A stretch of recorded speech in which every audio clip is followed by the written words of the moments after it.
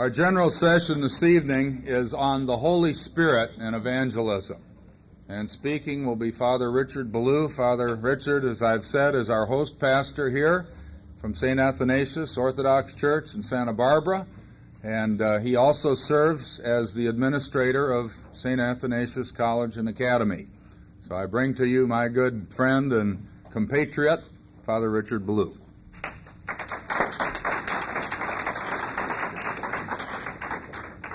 Thank you very much. The subject this evening, as announced, is the Holy Spirit and evangelism. And it is quite appropriate to speak of the Holy Spirit in this way because the prophet Joel foretold that he would be poured out on all flesh. That's found in Acts 2:17 and Joel 2:28. And therefore all peoples are the object of his work and endeavor. Now, in pursuing this subject, I would like to as well draw your attention to Revelation 22:17, a very interesting scripture, and I quote, "And the Spirit and the bride say, 'Come.' And let him who hears say, 'Come.' And let him who thirsts come. And whoever wills, let him take the water of life freely." And you will notice in this scripture that everyone, all peoples, are invited to come. And no one is forced, because it says, whoever wills or whoever is willing, let him come. And he is invited to take the water of life freely. But the points that I want to bring to your attention is who is doing the inviting.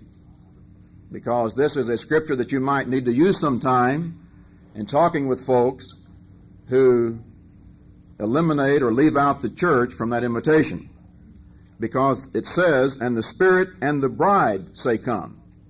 And the Spirit, of course, is the Holy Spirit. Who is the bride? The church.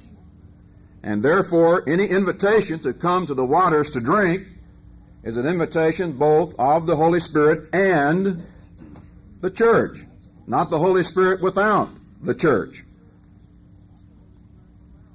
Please keep that in mind because both the Holy Spirit and the church are involved together in evangelism.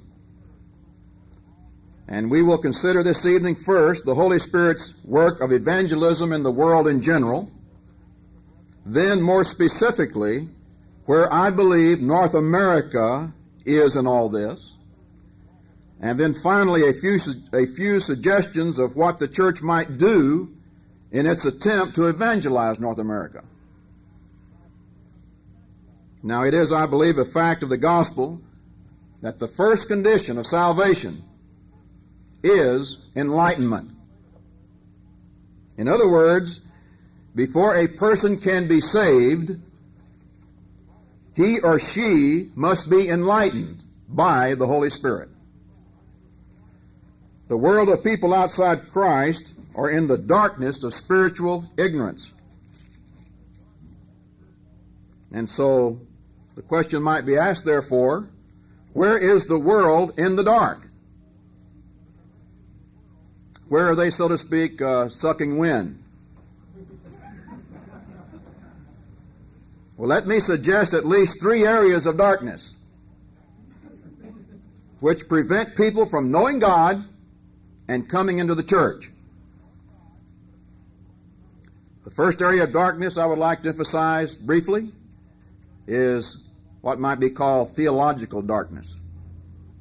This is, I believe, fundamentally an ignorance of Christology, i.e., the doctrine of Christ. When I hear someone poo-pooing doctrine, saying, "Oh, doctrine isn't important," it's not important what you believe, only that you're sincere. And when I hear that, within myself, I go,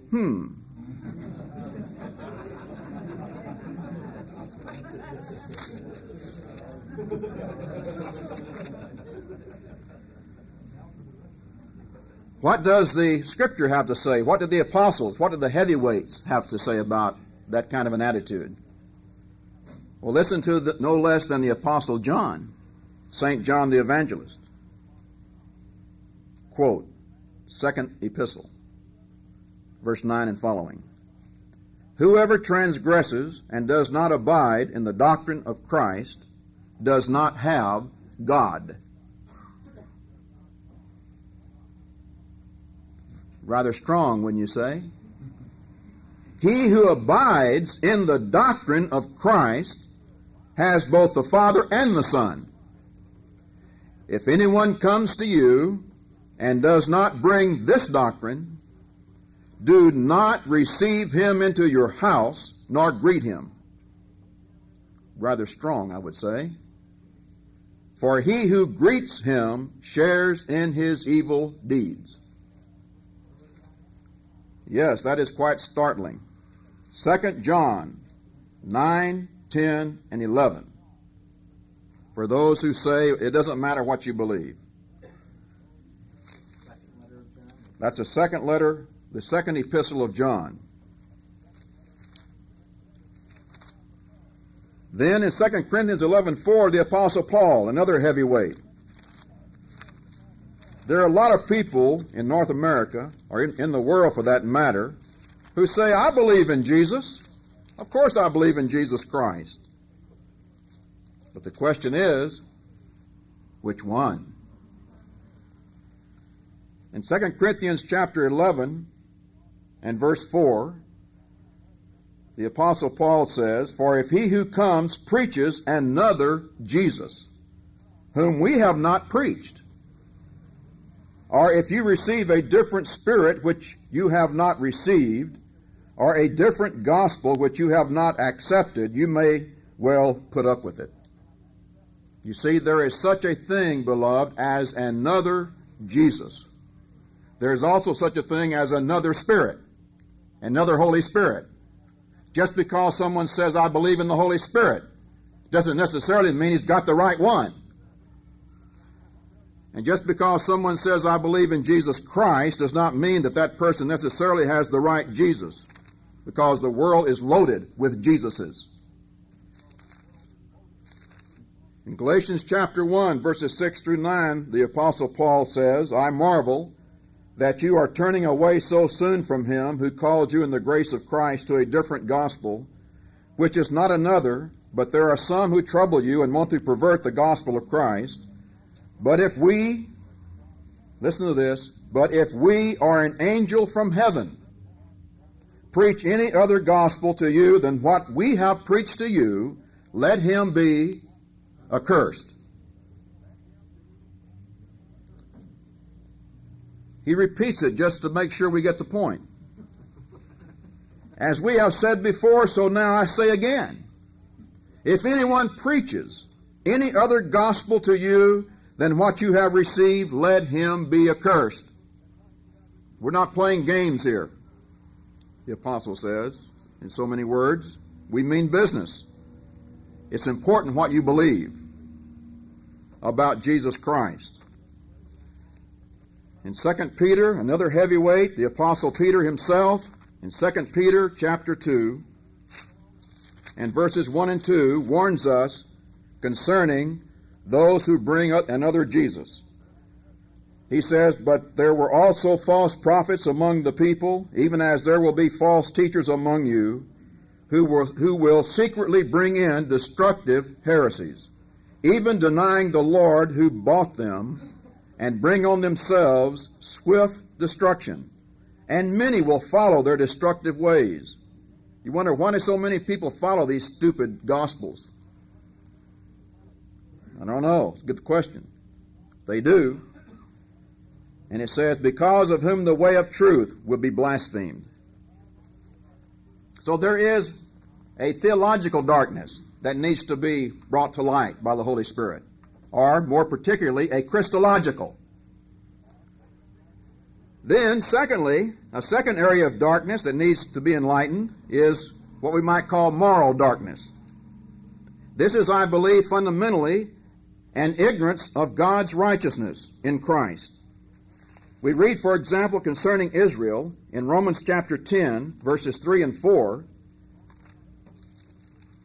For they, being ignorant, they being what? Being ignorant of God's righteousness, and seeking to establish their own righteousness, have not submitted themselves to the righteousness of God. For Christ is the end of the law for righteousness to everyone who believes. Our righteousness is grounded in Jesus Christ our Lord. But there is ignorance of this in the world today. And the Apostle Paul does not paint a very nice picture of the moral condition of the world in the first chapter of Romans, when he says, among other things, because although they knew God, they did not glorify him as God, nor were thankful, but became futile in their thoughts, and their foolish hearts were darkened. See, their hearts were darkened. Ignorance came in because they rejected God and his righteousness. Verse 26 as well says, for this reason God gave them up to vile passions. And then verses 28 through 31, he concludes by saying, and even as they did not like to retain God in their knowledge, God gave them over to a debased mind to do those things which are not fitting. And then he lists all these things.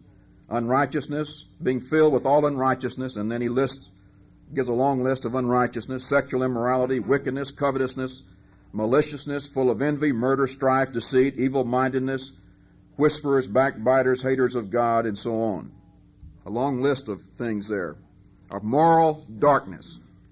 So that's an area that needs to be illuminated by the Holy Spirit and the church.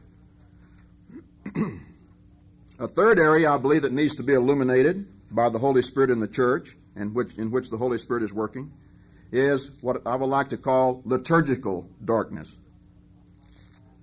And this, I believe, is fundamentally an ignorance of how to worship and how to pray.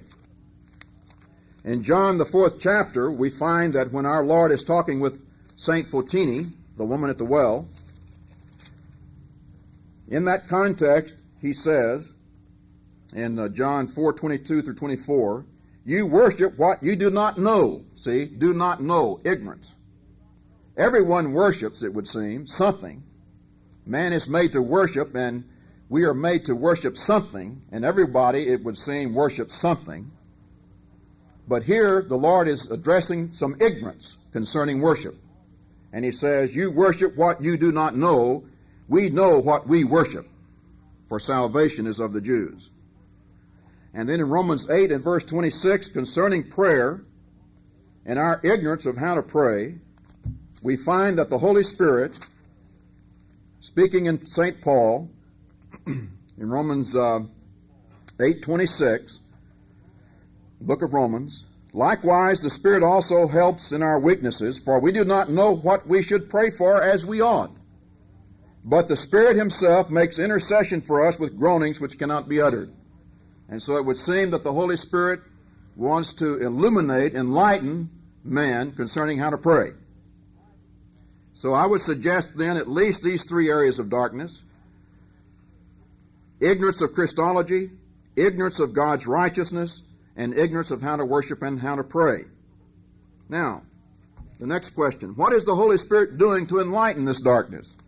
Let's turn to John, the 16th chapter.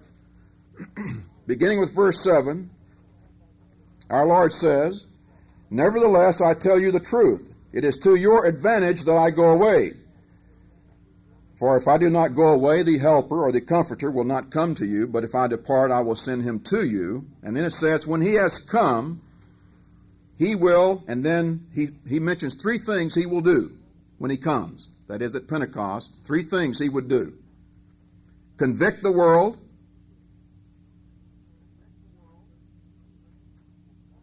And then in verse 13, he will guide us into all the truth. And in verse 14, he will glorify me. Now notice the word convict. This word may be translated in several different ways. It means, besides convict, it means convince, expose, correct, reprove, bring to light, set forth, demonstrate, prove, point out. In other words, to summarize all that up, that's enlightenment.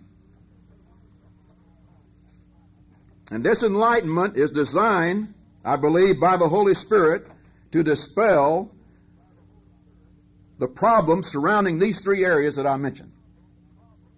He says, first of all, of sin, convict the world of sin. And in verse 9 he says, of sin, because they do not believe in me. See, that's Christology. They do not believe in me. Who's me? That's Christ. Christology. The doctrine of Christ. They do not believe. And then, in verse 10, of righteousness. He says, because I go to my Father and you see me no more. And there were some of the Jews were accusing Jesus of being a sinner. And he says, when I go to the Father, you'll know for sure I'm not a sinner, because no sinner would be received into heaven by the Father to his right hand. And he convicts the world of righteousness. That is, God's righteousness in Christ. So he is in this world since Pentecost to bring to light the ignorance concerning and surrounding righteousness. And then thirdly, he says, of judgment, because the ruler of this world is judged. He came at Pentecost to convince the world that there is a coming judgment, and that the ruler of this world has already been judged and cast out, and along with all of several things surrounding him, which are mentioned in the holy sacrament of baptism under the renunciation of Satan and the profession of faith. And in this renunciation, the priest says to the catechumen, do you renounce Satan and all his works and all his worship and all his angels and all his pride? In that list is all his worship. Now let me tell you something. I believe very sincerely and very strongly, and that is, how in the world can we get ready for the coming judgment apart from liturgics, apart from worship and prayer, in other words?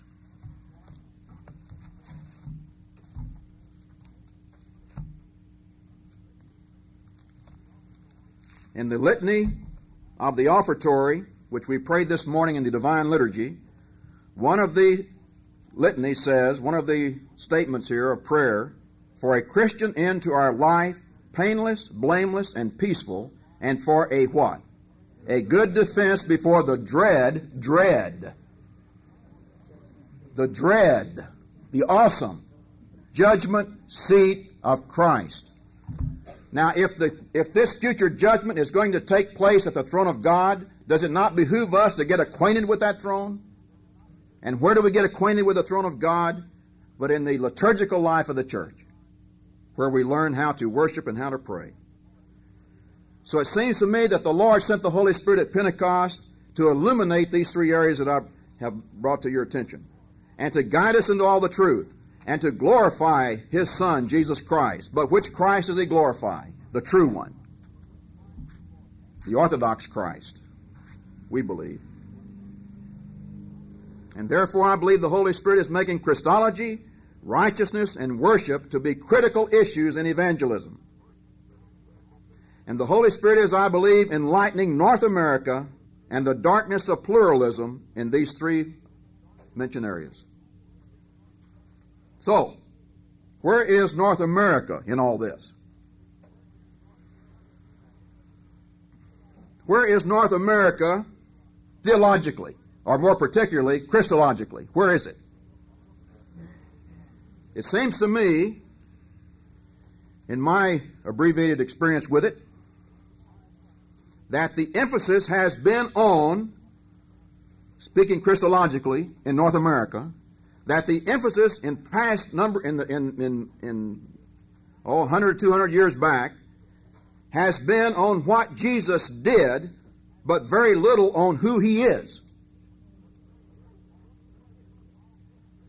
The most important question in all history is, who is Jesus Christ? North America, I believe, has heard what Jesus did. That He died on the cross. But the essential question is, who died on the cross? That's, to me, the essential question. Who died on the cross? You ask people, do you believe in Jesus? Yes. Well, what did He do for you? Well, He died on the cross for me. But then you ask them the question, who died on the cross? Start scratching their heads. Because I believe you will find out there that the average person thinks that a man did. That a man shed his blood. Well, that's partially true. But that does not answer the question. Who died on the cross? In Acts chapter 20, when the Apostle Paul warned the Ephesian presbyters about those who would come in among the flock and try to rip them off, he said, "Therefore take heed to yourselves and to all the flock, among which the Holy Spirit has made you bishops, overseers, to shepherd the church of God."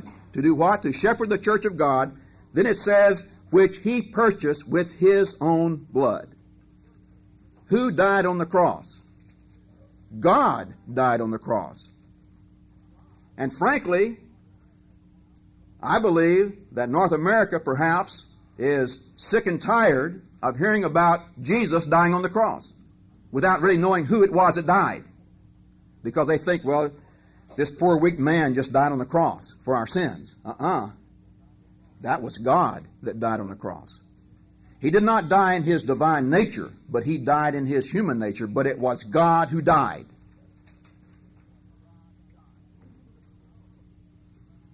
The Holy Spirit's theology is first and foremost incarnational.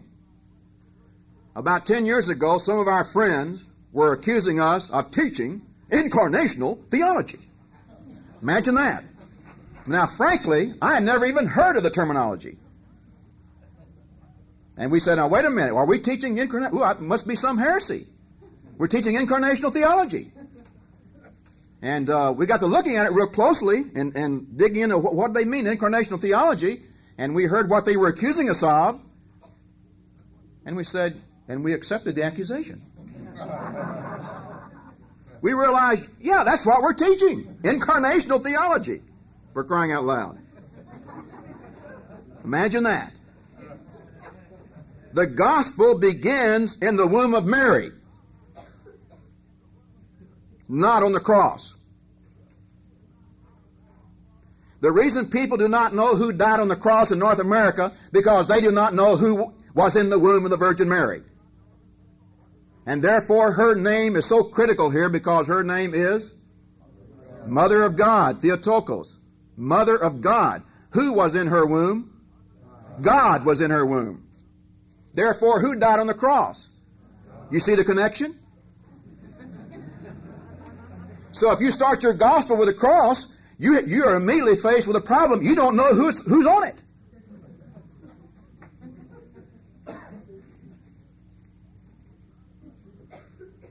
If that was God in her womb, assuming human flesh, then that was God dying on the cross in his flesh for the sins of men, and I could listen to that forever. Amen. I never tire of hearing that. But I get worn out hearing about Jesus dying on the cross, frankly. Unless that Jesus is God who died on the cross. But remember, there are all kinds of Jesuses out there, friends. Now, I don't want to get too wound out on this.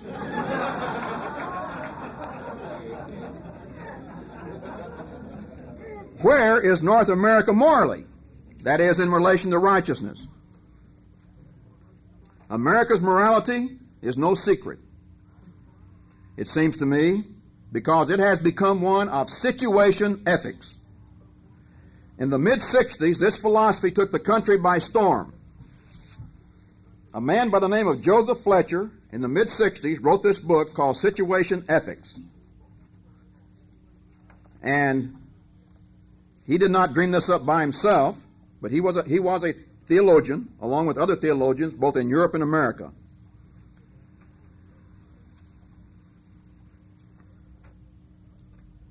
In this book, he also names other representative theologians, both in Europe and America, who taught situation ethics.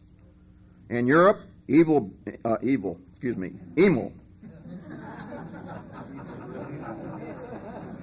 Brunner, Karl Barth, Dietrich Bonhoeffer, Niels S.O.E., how do you pronounce that, and Rudolf Bultmann. In America, H.R. Niebuhr, Joseph Sittler, James Gustafson, Paul Lehman, Gordon Kaufman, and Charles West. These are all theologians. And they brought situation ethics to North America.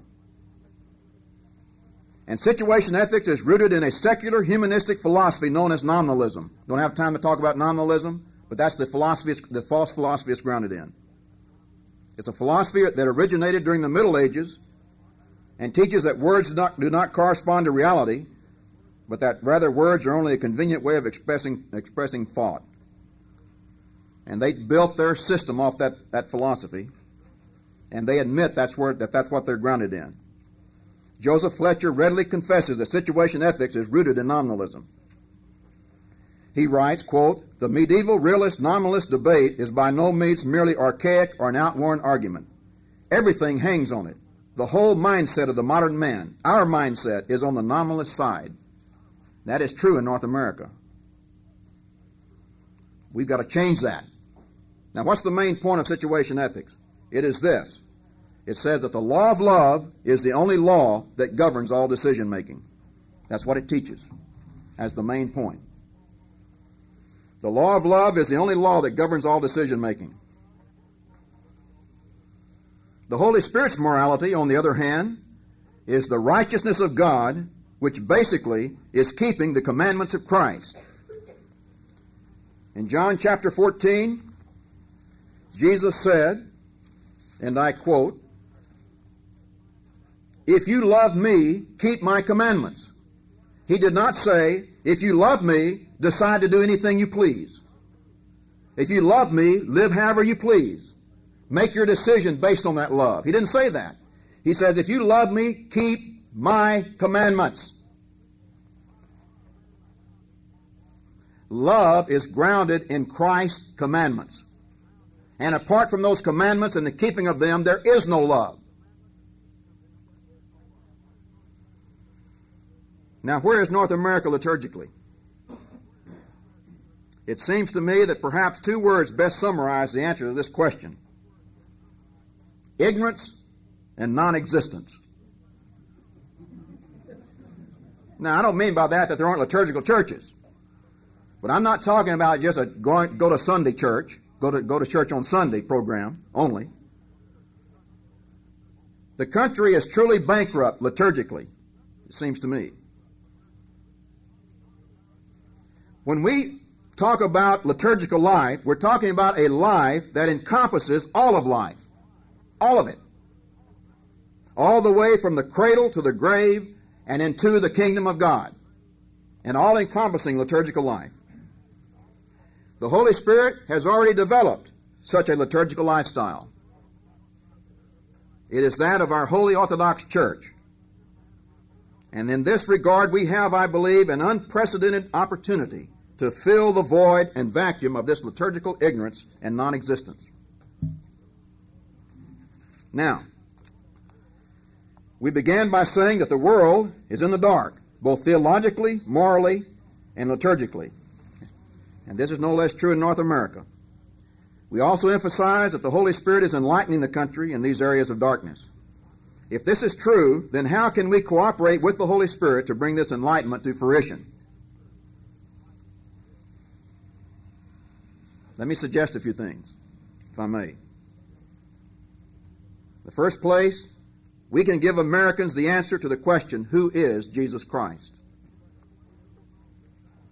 In this way, they will know who died on the cross and rose again, and thus come to fullness of faith in the church. Now, how can we do this? Well, I believe that one of the best ways in the whole world to do this is that we, as Orthodox Christians, need to be equipped with the contents of the Nicene Creed and how to communicate that content. You know what the Nicene Creed is, among other things? It is the perfect statement of religion. It is the perfect summation of the Bible. If you were to take all the books of the Bible and you were to summarize them all, you would come up with the Nicene Creed. Because that's what the fathers did. It summarizes perfectly, in the most perfect manner, the teaching of Holy Scripture. And North America needs to understand the contents of the Nicene Creed. That's what brought us to Holy Orthodoxy. I'm talking from experience.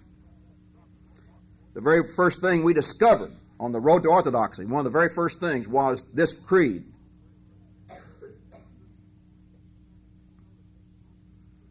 Now, do you know that approximately 60% of this creed is Christological? However, before it describes what Christ did, it explains who He is. Just consider it. I believe in one God, the Father Almighty, maker of heaven and earth, and of all things visible and invisible. And then it says, and in one Lord Jesus Christ. Now, what does it mean, one Lord Jesus Christ? That means that He too is the one God. It says, I believe in one God. Well, the Father's not the only one who is the one God. The Son is also the one God, and so is the Holy Spirit. But it says, in one Lord Jesus Christ, and Lord is just is a synonym for God, and in one Lord or one God, Jesus Christ. Now, how do you explain that then? Well, he goes on to explain who He is, you see. I mean, the Creed does. The Son of God. All right, now you ask the average North American, who is the Son of God? And I think you'll get this answer. Yes, I believe in the Son of God, but they think that He's the Son of God from His birth in Mary. In other words, they think that Christmas makes Him the Son of God. Christmas does not make Jesus Christ the Son of God. What makes Jesus Christ the Son of God is His, well, he goes on to say. I don't need to say it. It says it right here. He's called the only begotten. Begotten of the Father before all worlds. And you will find that the eternal birth of the Son from the Father is totally ignored in Christology and theology in North America. Almost. Light of light, very God of very God, begotten, not made. He's not a creature. He's of one essence with the Father, by whom all things were made. Now that is a mouthful there. I mean, this is very scientific language, very carefully worded language, very specific language, and it's critical language, and it is language that explains who Jesus Christ is before it says what He did. It's only after that it says He came down from heaven, was incarnated of the Holy Spirit and the Virgin Mary, and was made man. You see? In other words, it talks about what he did after it says who He is. And what I'm simply saying is that we need to know both of those, who He is and what He did. But in North America, the whole emphasis starts at the cross, it would seem. And every now and then they even throw in the resurrection for good measure. And but still, you don't know who it is that died or who rose.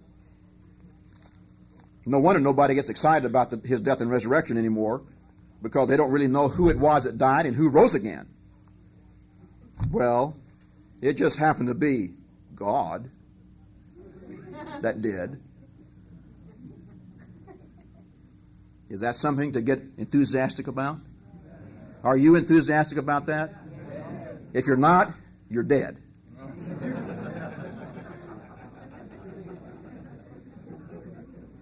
Secondly, we can show Americans, so then we need to teach the contents of this creed. Secondly, we can show Americans by example the way of righteousness.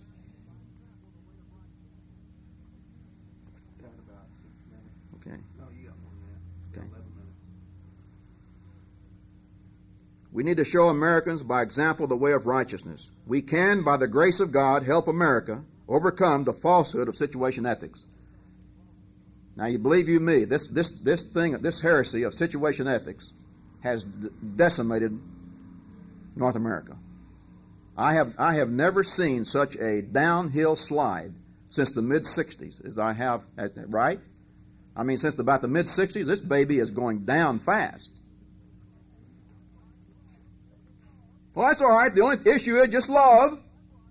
Just love everybody. And then do whatever you want to do. Baloney.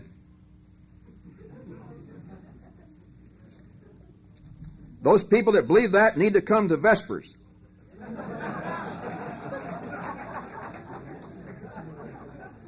And Matins.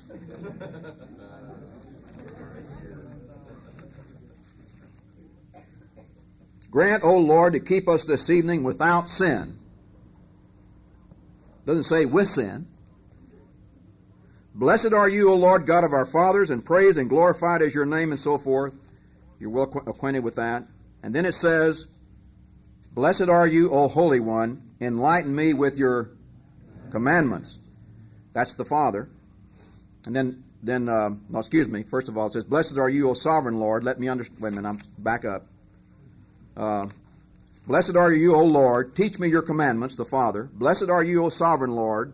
Let me understand your commandments, the Son. And blessed are you, O Holy One. Enlighten me with your commandments, the Holy Spirit. In other words, what is at issue here? It is being enlightened with the commandments of God through Jesus Christ and keeping those commandments. That's a bedrock issue in the Christian life. Where may the best expression of His commandments be found? Well, I think it's very simple, in the Sermon on the Mount, which everybody loves to hear, but nobody wants to do. Oh, I just love the Beatitudes. Blessed are the poor in spirit, for theirs is the kingdom of heaven. Well, are we poor in spirit? Blessed are those who mourn, for they shall be comforted. What do we mourn? We mourn over our sins and everybody else's. Blessed are the meek, for they shall inherit the earth, and so forth and so on. And all the way through here, His instructions on what He wants us as His church to do in relation to righteousness. And then He sort of sums it up by saying, but seek first the kingdom of God and His righteousness. Notice it doesn't say, interestingly, seek first the kingdom of God and His love, though love is very important.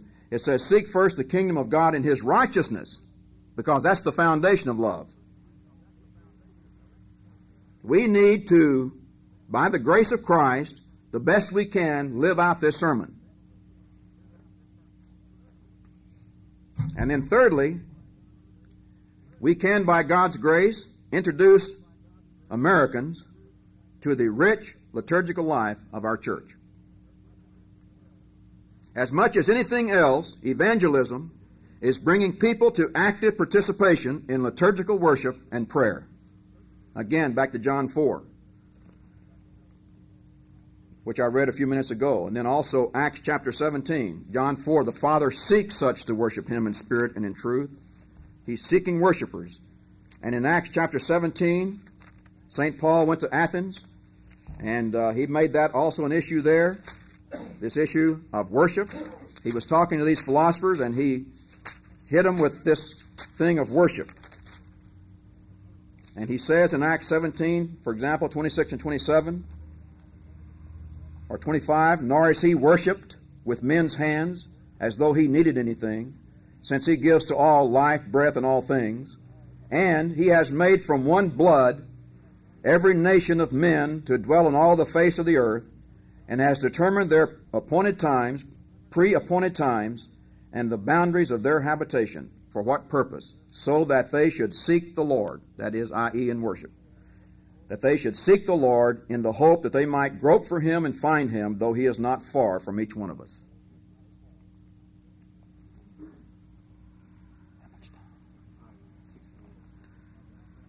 Father Schmemann has outlined, I think very well, maybe it's not the only way to outline the Orthodox liturgical life, but he has outlined it, which I like very well, in his book Liturgy and Life. And I would like just to read his summary outline of what he calls the liturgia of the church. And by the way, it's very interesting that as you study this word in the New Testament, this word liturgia, liturgeo, sounds like what word in English? Liturgy. In other words, the life of liturgy, the liturgical life. And he outlines it this way. He calls it the liturgy of initiation, which is the sacraments of baptism and holy chrism, by which we are integrated into the church and become her members. The liturgy of initiation.